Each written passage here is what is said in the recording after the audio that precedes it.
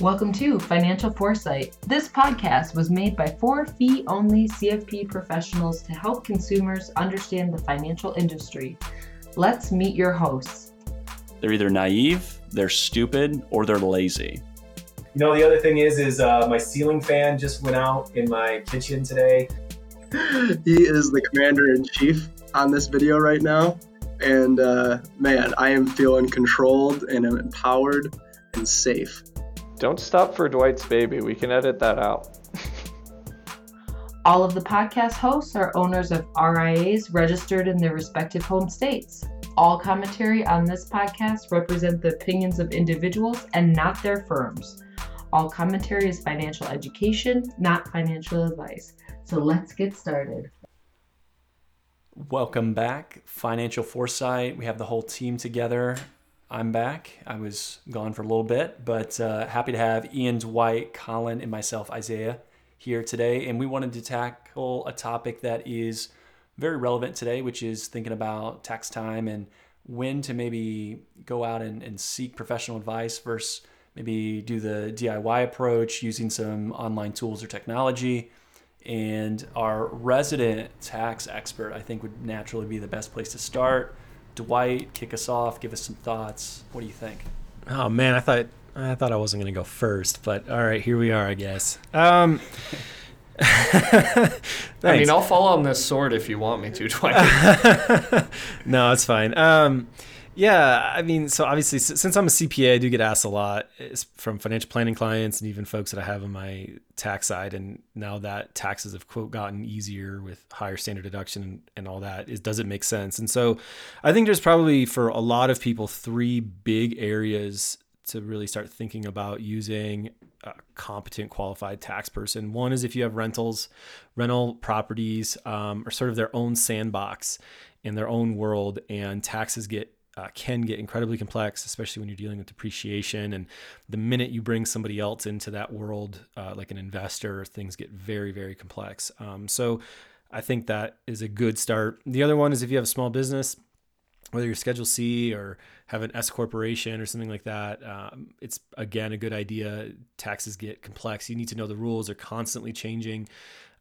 2017 Tax Cuts and Jobs Act was a huge law that really changed a lot of things. So it would, it's kind of a nice thing to have an accountant or somebody that knows what's going on there.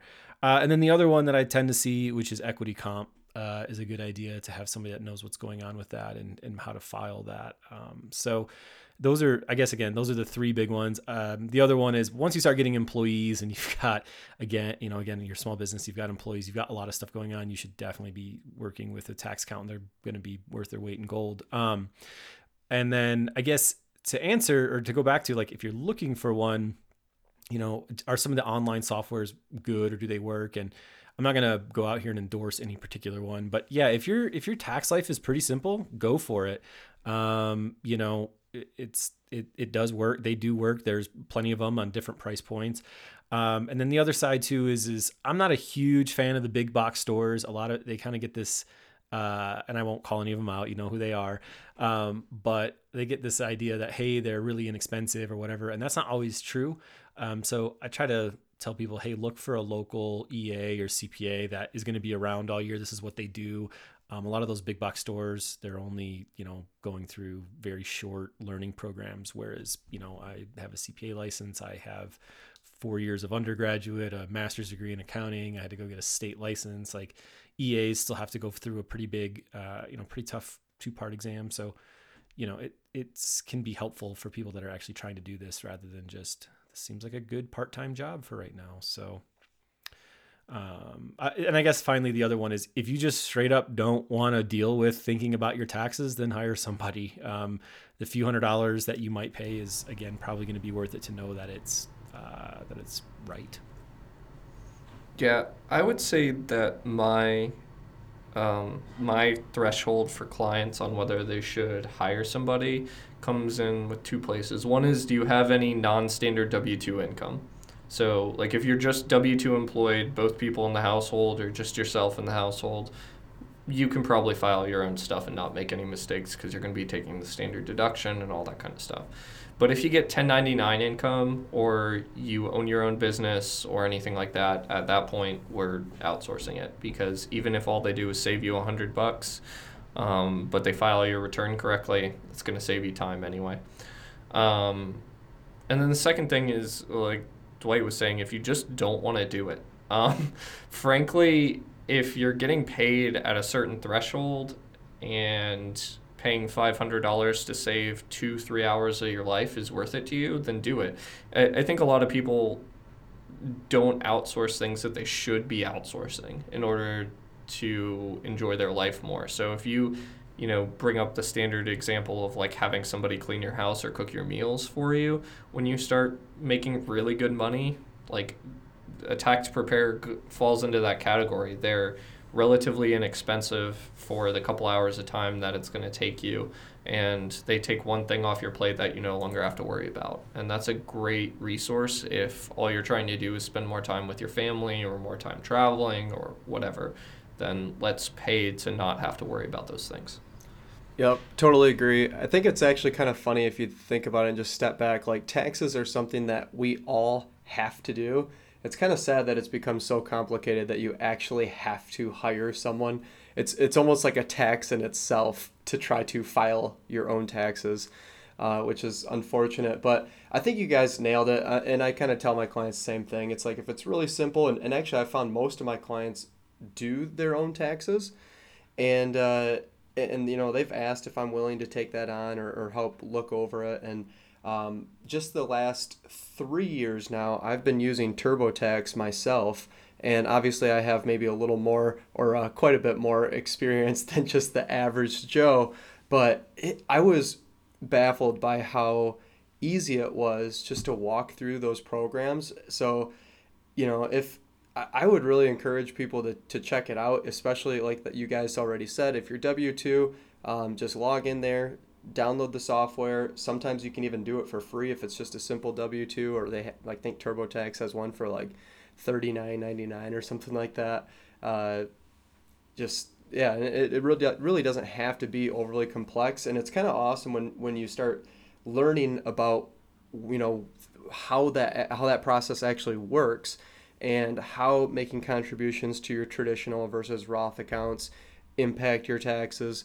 If you're not working with a professional, it could really make you a little bit more knowledgeable in that space, because that's something that, whether you like it or not, you're dealing with it. It's kind of like your health and wealth. Like, you're going to participate in either of those, whether you're trying to or not.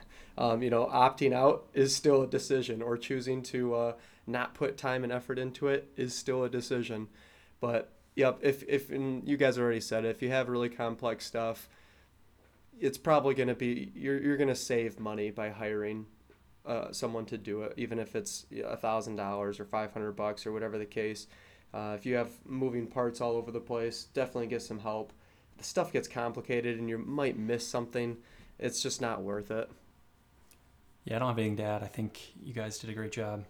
At the end of the day, if you're a business owner and there's someone local that works in that industry that knows what you do really well, their expertise can certainly be beneficial, not only from just like filing taxes, but helping with tax planning and projections, and like thinking through strategically how to help your business grow. Like, I think that's all really, really important too, to think about, outside of just, hey, can you just file my taxes, get this one thing done? There's a lot more to it than that from a planning perspective too, that some really good CPA firms can do. I think maybe one last thing I would add too is that there is such a big difference between past looking tax preparers and future looking tax preparers.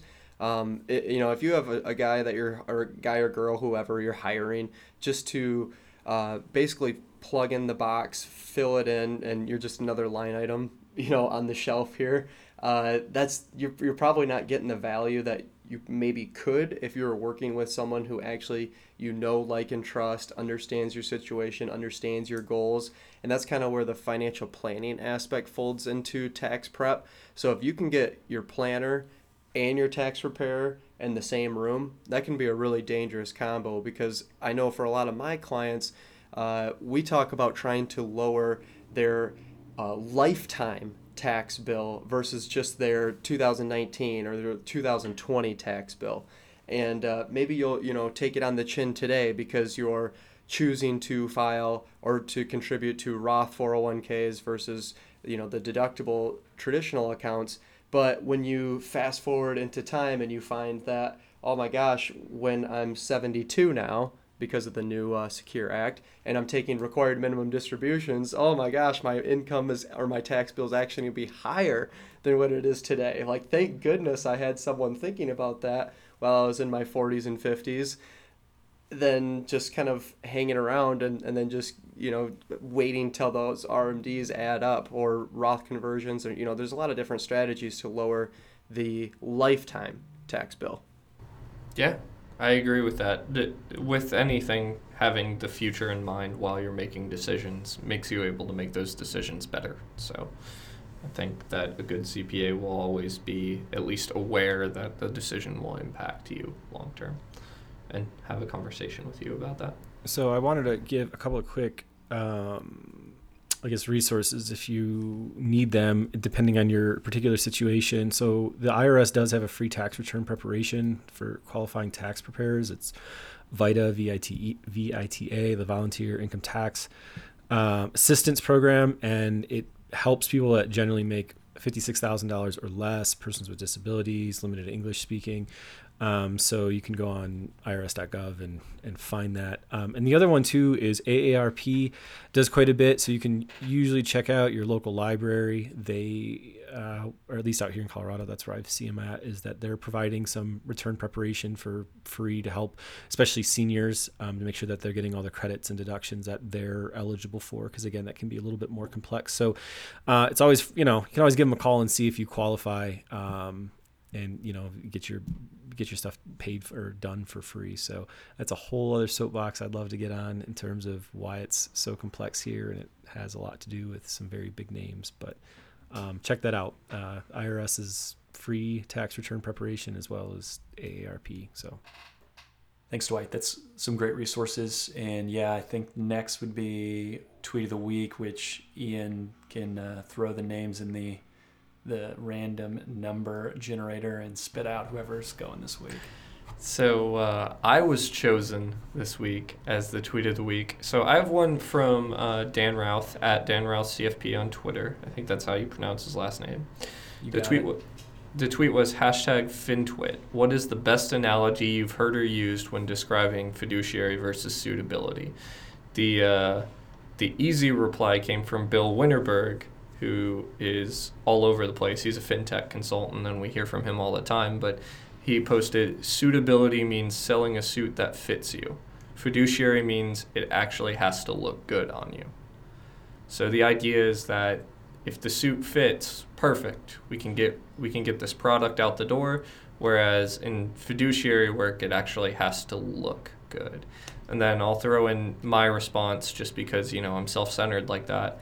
And I'll say that I said I use D&D analogies because D&D has an alignment system. So those of you who have played any tabletop games have heard of lawful neutral, lawful good, lawful evil, chaotic neutral, chaotic good, chaotic evil. Basically what I said is that lawful good is fiduciary. It's somebody who not only acts according to the law but acts with the best intentions. Versus lawful neutral is suitability, which is somebody who just acts according to the law and makes it fit whatever they need.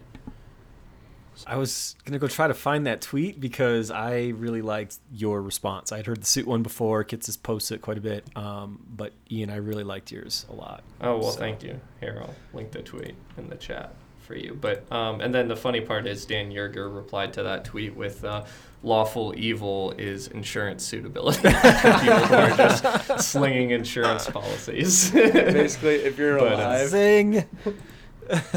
Basically, if you're alive and if it's legal, we're going to put you in this thing today. Yep. Sign here. So anyway, that was the tweet. Do you guys have any other interesting analogies about fiduciary versus suitability, or any quick ways to explain it? Because this is always something that we have conversations with our clients, because they're like, well, what does being a fiduciary actually mean? So most financial planners have a way that they explain this. I always like the dietitian one. I don't know, that to me just made a lot of sense. Like if you go to a butcher shop and all they sell is meat, and you say, hey, I want to get a meal, what do you recommend? You're going to get meat. Like, that's what you're going to get. But isn't that what Joe Rogan's doing right now? All meat, and it's good for you. So maybe the butcher's. Shit. Yeah, you're right. Thing. Yeah. Oh man, the carnivore diet. All right, we'll have to cut that out. Oh man, that one backfired. So yeah, versus if you go to a dietitian, they don't sell any products. They don't sell the meat. They don't sell the veggies. They're gonna say, you know what? You should probably have a well-balanced diet. Actually, let's change the analogy, because the carnivore diet is supposedly healthy. You are a Skittles pusher. Like, you sell Skittles, the candy. That's all you sell. So when you go there, what are you going to get? I've got an easier one for you, Colin. Help me Let's out. use the Girl Scouts. There you You go. go up to a Girl Scout and you're like, I want something to eat. You're going to get some cookies. You're going to get right? cookies. Okay, thank you. That's way better. You're not getting popcorn? Nope, No, you're getting no. cookies. Exactly. Okay. No, it's cookie season, man. They're Yeah, I slinging know. those cookies. We actually just bought some cookies from... Of course you Yep. did. Everybody does. Yep. Those cookies are delicious. So that's my favorite. Any other analogies, guys? My go-to is usually just trying to relate it to, whatever they do for a living. So for me, one easy one in like the dental world is you can go like old school 2D X-rays, or you can use like CAD CAM or like 3D. So you get a lot more depth, a lot more information around their patient and like what they can do to treat.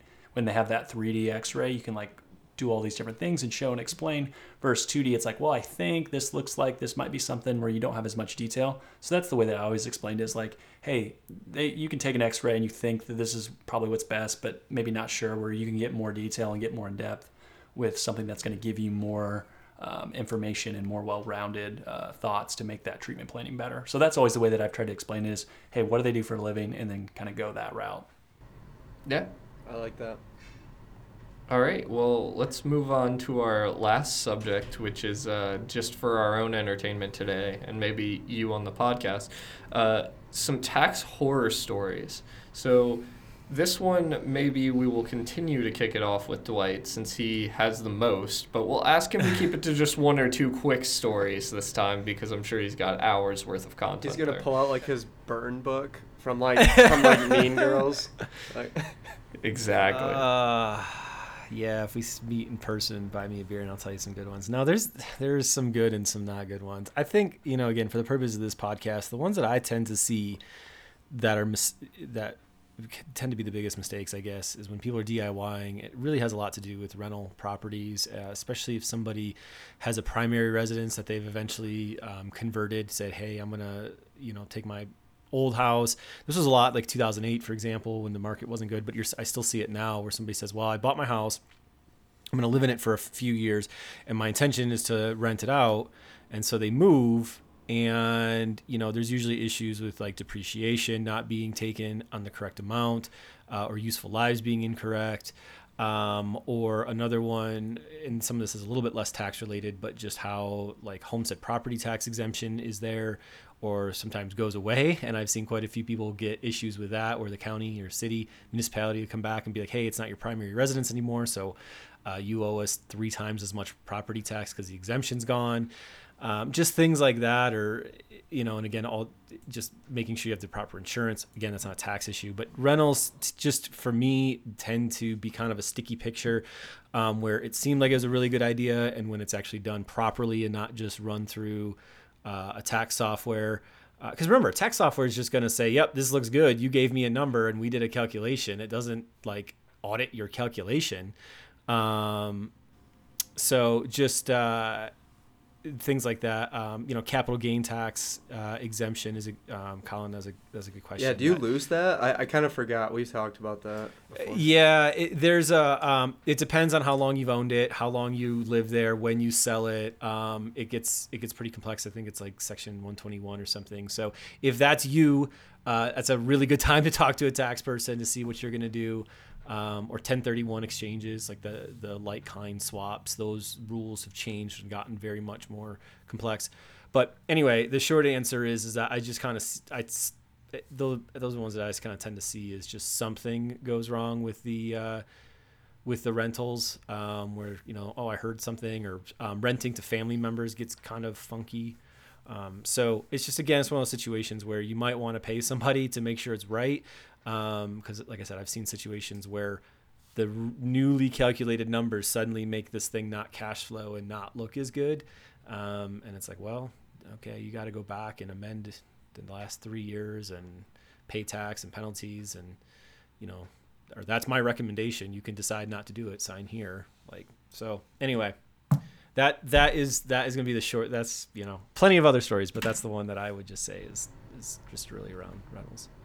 I have a very simple thing that seems to catch people a lot. I've dealt with a lot of clients who have gone from being full-time employees to contracting, and they've come see me after their first year of contracting, and then they're surprised that they owe taxes because they're so used to being W-2 and having things withheld.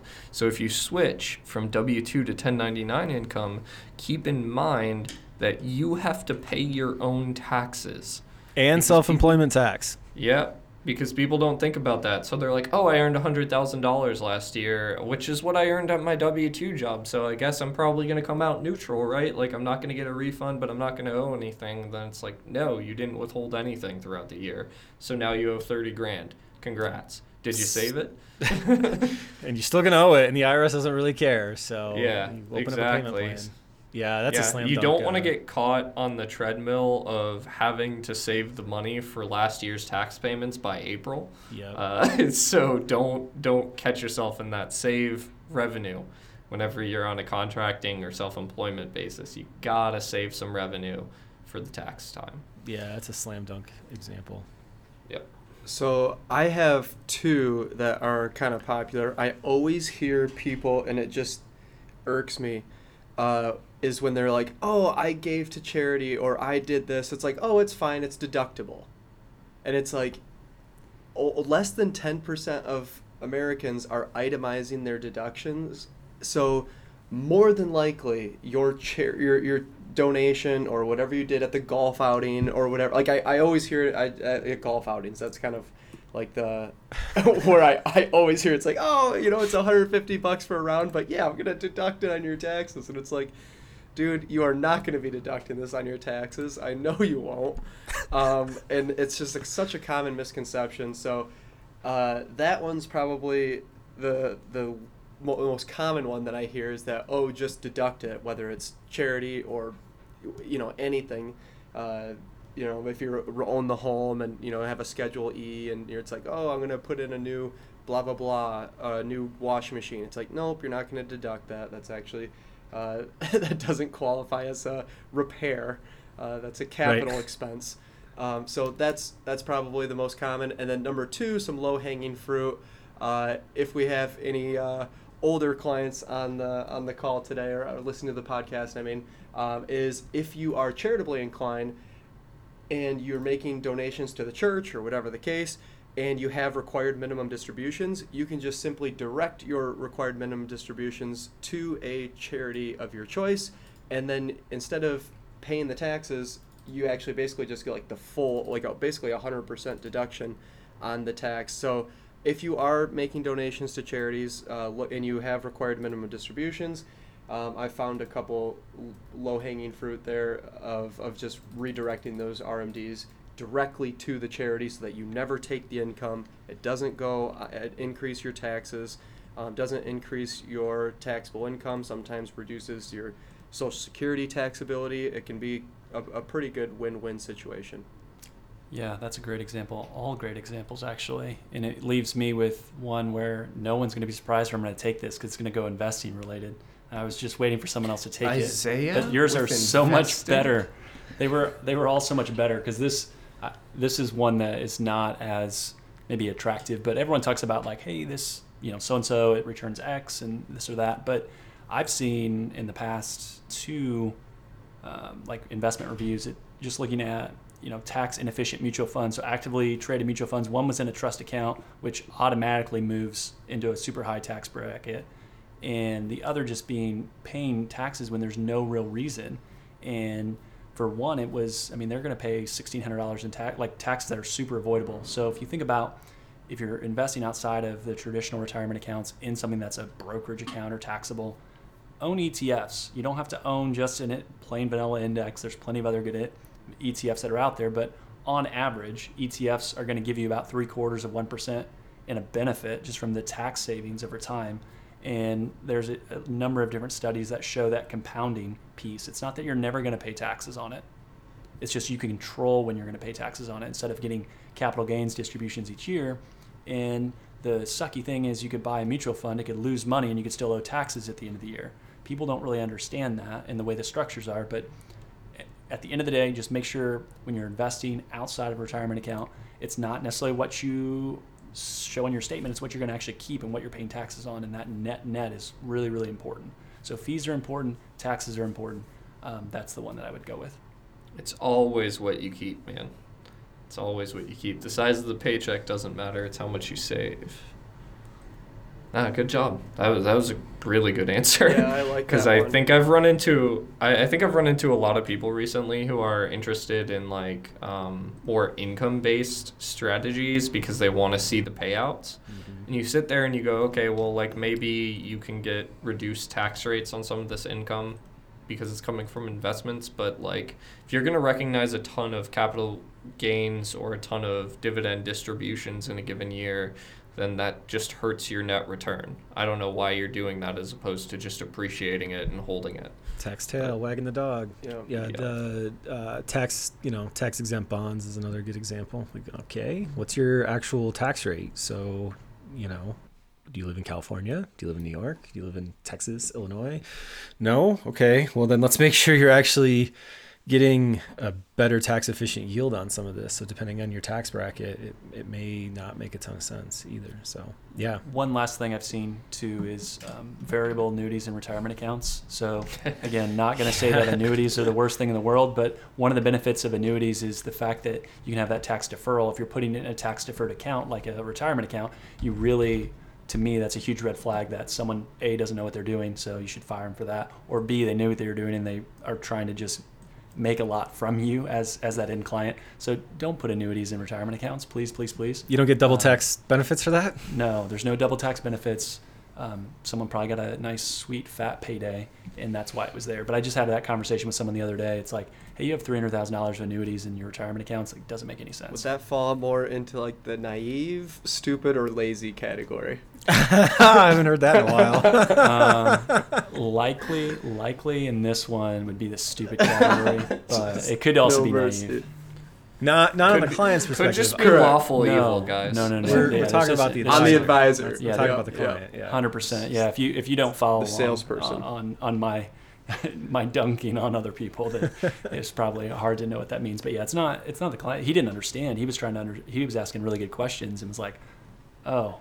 At the end of it, when he finally got it, it was real quiet, and he was kind of running through in his mind. And I was like, just something that I saw. I felt like you should know. And this wasn't someone that was likely going to be a client. It was something else that I saw in a completely different conversation. So I just want to let him be aware that it didn't really make sense. Yep. So one thing that I thought of, Isaiah, when you mentioned the investing in outside of non-retirement accounts, was that I find it all the time. This is almost like a behavioral thing. Is that people are like, I'm maxing my 401k. So I can't save anymore, or like that's all the retirement savings I can do. So that's almost, it's not really a tax thing, but it's almost like a tax on your. It's an IRS limit, right? So it's an IRS. Kind of yeah, qualifies. exactly. But just to be clear, you can save unlimited amounts to a non-retirement or a taxable account, however you want to call it, individual account, joint account. anything outside of 401ks, IRAs, all that fun stuff. And you can still be really, really darn tax efficient, to Isaiah's point, if you have low turnover ETFs and are not buying and selling all the time, and you can get really similar results over long periods of time, kicking that capital gains tax down the road year after year, and even doing a little tax loss harvesting if you wanted to put a cherry on top.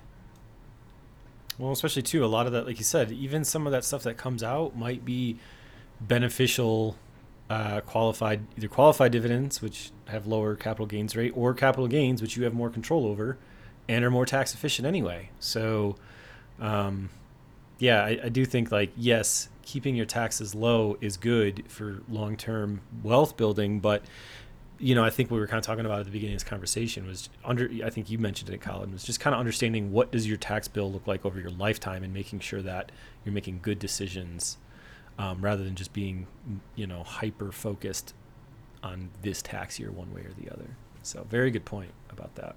You can save more and invest more and do it without getting penalized too much for it. Yep. Awesome convo. I think that's a great place to stop. I keep thinking of other examples, and we're going to keep running if we keep talking about. You guys were worried. You guys were worried about me. We'll shut it down.